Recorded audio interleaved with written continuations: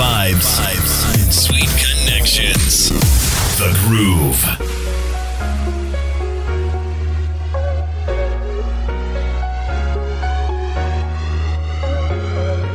Now, I was chatting with someone recently, and he was expressing sadness at how you do not see people in this generation going to public libraries anymore.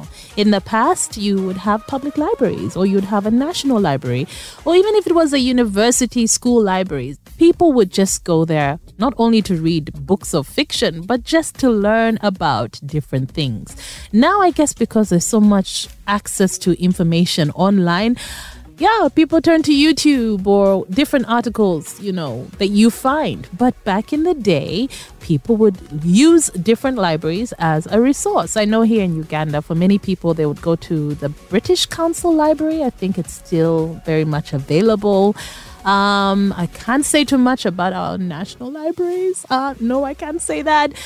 But it's something that, you would find some literature there that you simply cannot find online, especially if you're looking for original books on different subjects that take us back in time, right?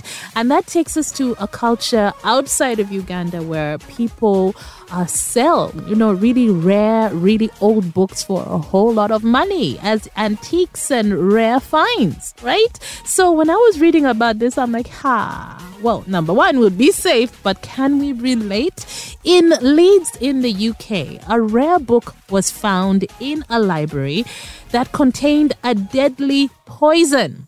Believe it or not. Now, the book itself had a vivid green color, or has a vivid green color, and this is because of a dye that was used containing arsenic.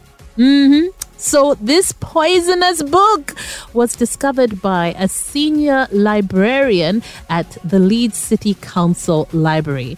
Now, they were looking through the library's collection and cross-referencing the different books against their global database of known toxic texts.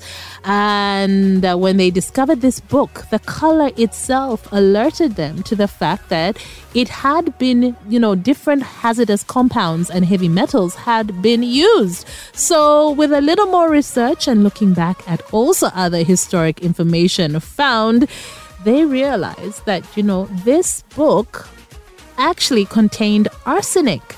And while many people are not aware that, arsenic is extremely harmful, you could accidentally ingest it just by touching it. So it's a really important project, and apparently it's being done by librarians all across the world. They are working together to understand how and when these books were made, as well as what steps can be taken to keep track of them and make sure they are safely stored and cared for.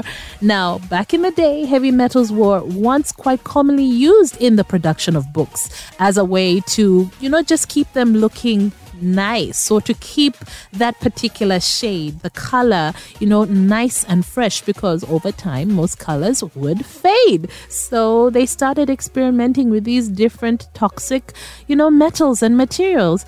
And this rare book was found to be extremely poisonous, extremely toxic. So imagine that. And can we relate? Seriously, can we? Here we go! Come, give me some of this. Give me some of this. RX Radio.